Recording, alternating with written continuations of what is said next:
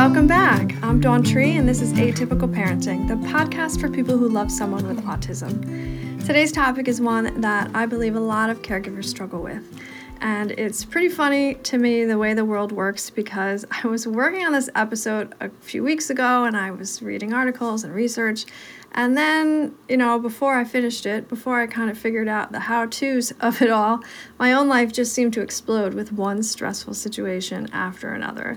And it left me feeling overwhelmed and beat up. And I just allowed myself to feel my feelings for a while, because sometimes while we're caring for the people around us and doing all the things that need to be done, other people in our lives don't always recognize when we ourselves as caregivers need support. So we need to figure out how to take better care of ourselves, because no one is superhuman. Let's face it, you may think that you can do all the things and do them well, and you can most of the time, but no one can do it all. And no one can do it all alone, certainly. And sometimes you, as the caregiver, are the one who needs the help.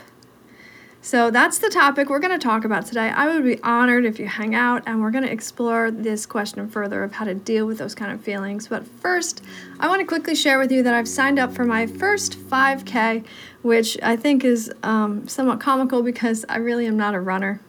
So honestly, I am training a bit, but my only goal is to get across the finish line. It's for a great cause. It's ADS, Autism Directory Services, which provides assistance to families living with autism here in the Hudson Valley, where I live in New York State. If you want to help move autism advocacy forward, you can sponsor me. Or if you're local, you can join my team and walk with me, because we're going to have a whole lot of fun. And I would really love to see you. I would love to have our team grow and to support this really good cause. To make it easy for you, I put a link up on my practice website, which is aurorahealthyminds.com, AURORA, healthy, minds with an S, MINDS.com. And if you'd like to learn more about ADS or to donate to them directly, that would be amazing. And their website is adshelps, HELPS.org. So check them out if you are interested. Now, let's dive into this week's topic, which is titled, The Caregiver's Dilemma, Who's Got My Back? A fun fact about me is that I love old feel-good TV shows like Little House on the Prairie and The Waltons, right? Because those families, they were just so warm and loving, and they supported each other, and the generations lived together, and they had the picket fence, and everyone lived happily ever after. Well, growing up, I thought that was reality because I did not live in that kind of family. I didn't grow up in that kind of family. And I thought, wow, wouldn't life be great if I lived in one of those families that everyone else has? But as an adult, I know that everyone else doesn't have those families, and many families aren't ideal. And that's because they have a family member with autism or other mental health challenges, or perhaps even poverty, where the parents are working 2 and 3 jobs just to keep everyone fed and warm. And it becomes unreasonable to expect a mutually reciprocal supportive relationship on a reliable basis between family members who are all dealing with their own things. Generally, one person in the family will take on the caregiver role, and whether that's out of necessity or out of desire or maybe both, it can leave the caregiver feeling emotionally isolated. And in that emotional isolation, they are still required and expected to care for the people who depend on them. And so when those situations arise and you're feeling those kinds of feelings and you still need to do all of the things that you need to do, you might find yourself asking, hey, I've got everybody's back. I'm taking care of all of the things. Who's got mine? Who's here for me? And that's a really hard feeling to experience, because being alone is one thing. I think that most of us, if we think about the future and we think, oh, well, if I were alone and this, that, or the other thing happened, it would really suck, but I would deal with it. I would somehow figure it out.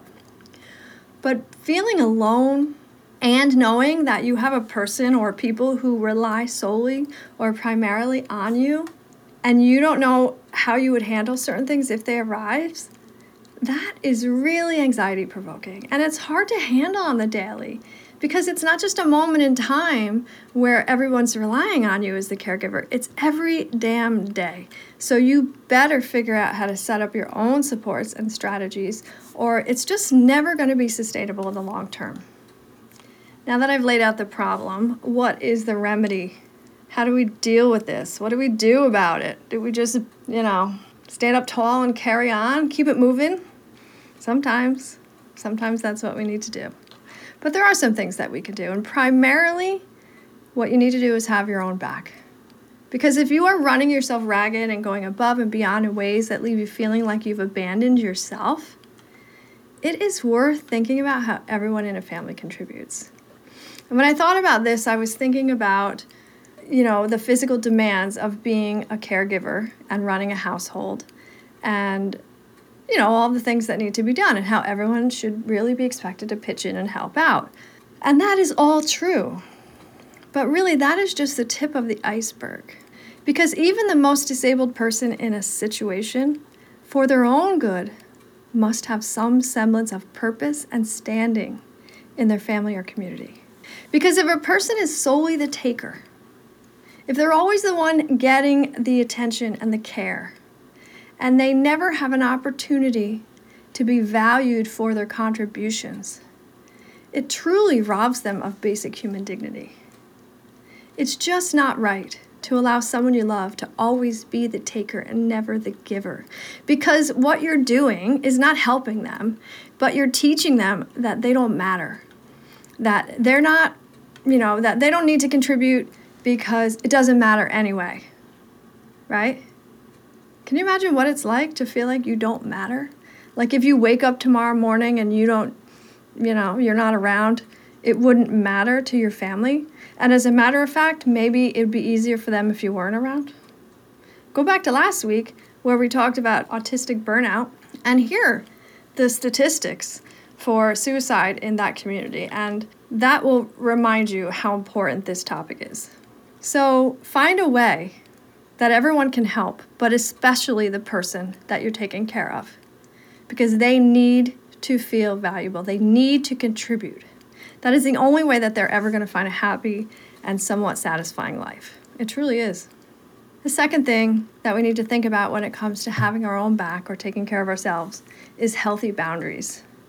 And if you've never heard about boundaries, I can't imagine you haven't because it's a big catchphrase. But the definition is a real or imagined line that marks the edge or limit of something, or the limit of a subject, principle, or relationship. So internally speaking, our personal boundaries are our own lines or limits. In our society, women in particular have been taught to not even pay attention to their own boundaries, right? I know I'm guilty of this. Raising my kids, there were family members who were big huggers, and my family, we were not huggers. We did not really do a lot of that, but these relatives would come and they wouldn't see the kids for a while, and they were like, "Oh, I need a big hug and a kiss." And my kids were like, "Whoa, what is going on?" And I would push them toward the relative and say, "Give so-and-so a hug, sweetie," right? And they had a personal boundary that they weren't comfortable with that hug for whatever reason, probably because they hadn't seen these relatives in months and months. And I was like, "Oh, ignore that feeling and just do what you're told." Okay, that's a really simple way to think about boundaries. Is we have a feeling that something's not right, we don't like it, it's not healthy for us, and yet we don't express it. So when it comes to a human, a healthy boundary is a little bit of a stepwise process to find and to maintain. The first thing you need to do is listen to yourself and learn where your boundaries are. How will you ever know that hugging Uncle Bob is a boundary violation if you don't pay attention to how your body feels when Uncle Bob gives you a hug, right? A lot of times we're in situations where people say things or do things or act certain ways, and we feel anxious or tense or uncomfortable, but we don't connect the two things. We need to start paying attention to what is triggering our emotions, to what is the precursor to the things that we're feeling, because in general, our feelings are not popping up out of nowhere. Sometimes that happens if you're clinically depressed or you have a severe anxiety disorder, but in general, it's triggered by something that's going on around you. So we need to start paying attention to our feelings and our thoughts and just sort of being observant about what's going on around us to figure out where our boundaries lie. According to Terry Cole in her book Boundary Boss, which is a phenomenal and very easy, quick read, but that can open your eyes and help you in a lot of practical ways, it's worth picking up. In her book, she talks about 4 different main types of boundaries, and that's physical, material, mental, and emotional. Physical boundaries refer to things like personal space or touching. Back in the day, people were allowed to touch women. They were allowed to rub their backs and put their hand on, right above their behind on the small of their back as they glided into a room, right? Like these were totally normal, accepted things. But it's uncomfortable as a woman for another person to put their hands on you if you don't know them well. That's a physical boundary. A material boundary has to do with the things that you own or your possessions. So, for example, do people take your things without your permission? Maybe do people go into your workspace and mess up all your stuff without a care or concern for how you like them? Those are material boundaries. Mental boundaries boil down to valuing your own thoughts and opinions as much as you value other people's. So if somebody says to you like, oh yeah, I believe X, Y, and Z, and you say, oh, well, I believe A, B, and C, and that person says, oh, that's ridiculous, that's not right, you shouldn't believe that way, and you say, oh, okay. But you defer to that person when your thoughts and opinions are just as valid as theirs. That's a mental boundary that sometimes we allow other people to cross. We allow other people to belittle us for our thoughts and ideas. Emotional boundaries. Each one of us owns our own emotions. And we may have emotional responses to things in ways that we don't anticipate or that we don't understand. It is no one else's job to come to your rescue. It is your job to figure out why you're having that emotion and to address it in whatever way that needs to be. In the same way, I don't think that's the primary problem caregivers have. I think caregivers have the opposite problem, where they see people having emotional struggles, and without being asked, they rush in and try to fix it, right? They try to soothe or minimize or distract or whatever way they want to rescue. You, when you're doing that, are hurting that person more than you're helping. And hear me out on this, because it harkens back to the thing that I was saying before about teaching and helping your loved one that you're caring for to contribute to the family. You are helping them to contribute to abandoning themselves when you are always rescuing them. They need to learn how to manage their emotions, how to evaluate, how to understand, how to manage. If you're always rescuing them, they're just never going to be able to do that. And that's going to make their life harder, which is exactly the opposite of what we're trying to do. I feel like I need to write this one down, bold letters, and put it in one of those plastic sleeves and just tape it to my forehead or my bathroom mirror, because this is what I do all the time for people that I love. I see them upset and struggling, and believe me, they like it in the moment when I'm helping and reassuring and coddling and whatever else I'm doing. But in the long run, I'm harming them. And I'm harming myself, because that shit is none of my business. And it's emotional energy that I'm expending that does not even have anything to do with me. You are responsible to manage your emotions, and other people are responsible to manage theirs. Now, if people ask you for help, that's something else. If you want to be available to help people talk through their stuff, like, these are all things. But in general, don't go rushing to rescue everybody. It's not helpful. So that is just a very brief example of boundaries. But if you have a feeling, if what I've said is like, curious to you, you really need to look more into it and understand more about personal boundaries and how to set and maintain healthy ones. And again, Terry Cole's book, Boundary Boss, is an amazing resource, so check that out. The next thing I want to talk about is carefully consider who you're giving your precious energy to. Because as a caregiver, a lot of your energy, most of it maybe, must go to the person that you're taking care of. And just like an electrical power line, there's only so many volts that are available at any given time. You have to evaluate your circuits and make sure they aren't overloaded. I'm not an electrician, so I hope these analogies are working, but you know how it goes when you have too many things plugged into a circuit. I love to put those adapters on my plugs where you turn a 2-socket plug into a 6-socket plug. But even though you have 6 sockets, you can't use all 6 things at once or it's going to blow the fuse. We are just like that. And the things that blow our fuses are energy-sucking people or circumstances. So it's worth your while to think about who is sucking up most of your energy and where energy is being expended that doesn't need to be or that is unhealthy. And start pruning those unnecessary connections. Finding someone to rely on for yourself is a very hard thing in our society today. You know, back in the day, we would have extended family members and maybe church communities or neighborhoods, but we oftentimes don't have that anymore. Ideally, you have a spouse or a partner who is carrying this burden with you and supporting you when you're low on energy and vice versa, but not many people have that, I think. So as caregivers, we need to seek out support in an active way. Because this shit is just not going to happen on its own. It's not going to be by accident that you meet somebody in the grocery store who becomes your BFF and helps you deal with all your problems, right? Like, that's not going to happen.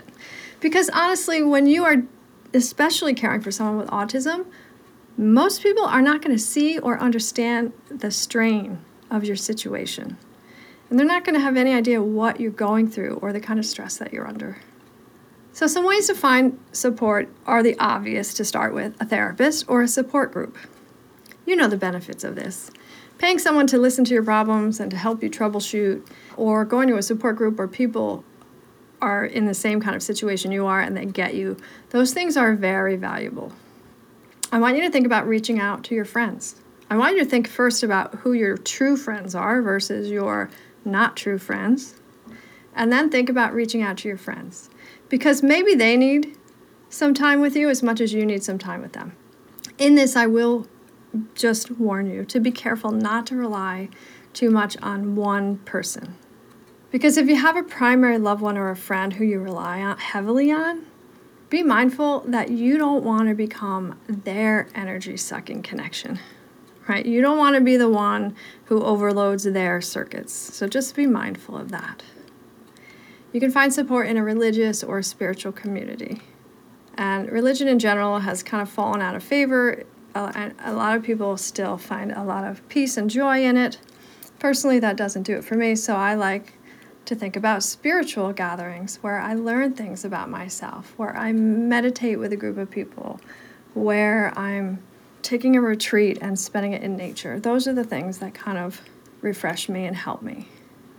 Another way to find support is by having a pet. And I know obviously pets need care, and when I say that you might think, oh my gosh, one more thing I need to take care of. But there is nothing like the unconditional love of an animal waiting for you to get home. That animal loves you like nothing else in your world ever will. And scientifically speaking, according to the NIH, interacting with animals has been shown to decrease levels of cortisol, which is one of your stress hormones, lower your blood pressure, reduce loneliness, and increase feelings of social support. And if all that wasn't enough, it also boosts your mood. And honestly, who couldn't use all of those things? So if you're on the fence of whether to get a pet or not, just jump in and do it. Another way to find some support is to seek out organizations that provide respite care or support services for your loved one. Because as a primary caregiver, you cannot be everything to everyone. And sometimes you have to step away and let somebody else handle things for a while you take care of yourself. This brings up another topic of when the people we're taking care of are adults and they have a right to accept or refuse services. A lot of times when you have autism, you are very socially isolated and uncomfortable with new people. And because of that, they may not be willing to accept these kinds of services or even help from other people that might want to help. And sadly, I hate to say this because it does make me sad, but sometimes you have to let the chips fall where they may. And your loved one makes decisions. When they make decisions that leave them without the kind of support they need or want, or they push people away, or they isolate themselves, sometimes they have to deal with the outcome of that. If they make choices to avoid interaction, don't assume that you automatically have to fill those voids, right? If your person that you are taking care of doesn't have any friends, don't expect that you're going to be their friend and their caretaker and or their parent and or their financial support and everything. You cannot be everything. And we all learn from our mistakes. So if you are rescuing, if you are, again, running yourself ragged, trying to be everything, you are robbing that person of valuable life skills, of life lessons, of the ability to feel motivated enough to connect with other people, possibly. Lastly, I have 2 things to say. First, I want you to remember the motto, don't sweat the small stuff, which is also the title of a book. The family dynamic that you are dealing with is a long-term issue. It's going to change over time, but it's never not going to be a thing in your life if your child or someone you love has autism and needs your support. You need to plan accordingly and pace yourself. Find the daily pleasures that you can indulge in, because always feeling like you're trying to figure out how to make it better and putting your own needs to the side until the day when you can take better care of yourself, that's not going to help. And it's just going to leave you more stressed out and in worse condition to care for the person you love. And secondly, come on, cut yourself some slack. This is not a small thing you're going through. Your daily stress is high in a way that most people will never understand. You're not doing everything perfectly, of course, but you are doing a lot of things really well. So if there are days where you just can't manage to do the things exactly the way you want or the way you think you should do them, seriously, just stop it. Just cut yourself some slack. I hope you can apply some of these strategies because you, my friend, are worth the effort. Thank you for listening, and I hope you'll hang out again next week.